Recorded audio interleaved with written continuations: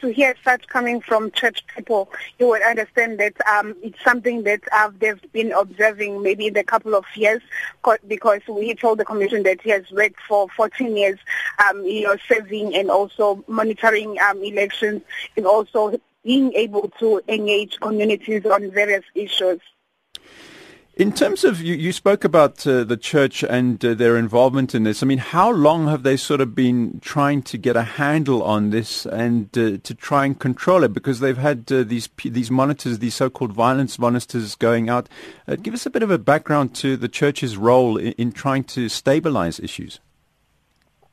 From Mxolisi Nyuswa's testimony, he says the church is very concerned with the ongoing killings in KZN.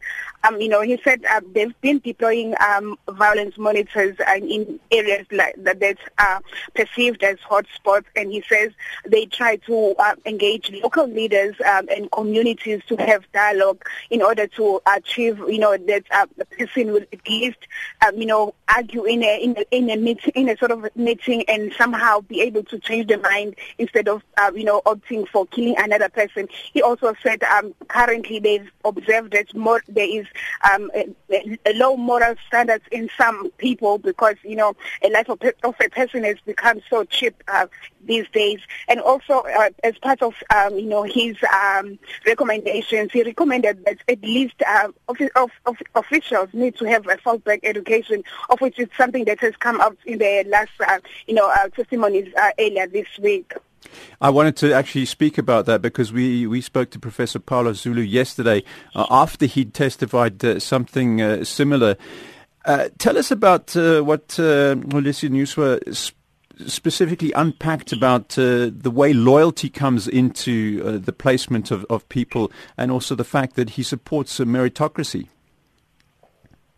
He said, if communities can be able to be educated about democracy, they will be able to make wise choices instead of allowing people that are imposed by political parties on them. He also cited that even within political parties, sometimes there are factions that causes a huge problems for ordinary people on the streets.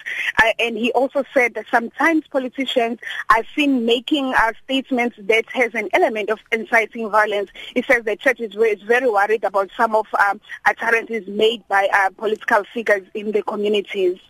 And it's not only the political leaders at council level, is it? He's also pointed the finger at senior political leaders.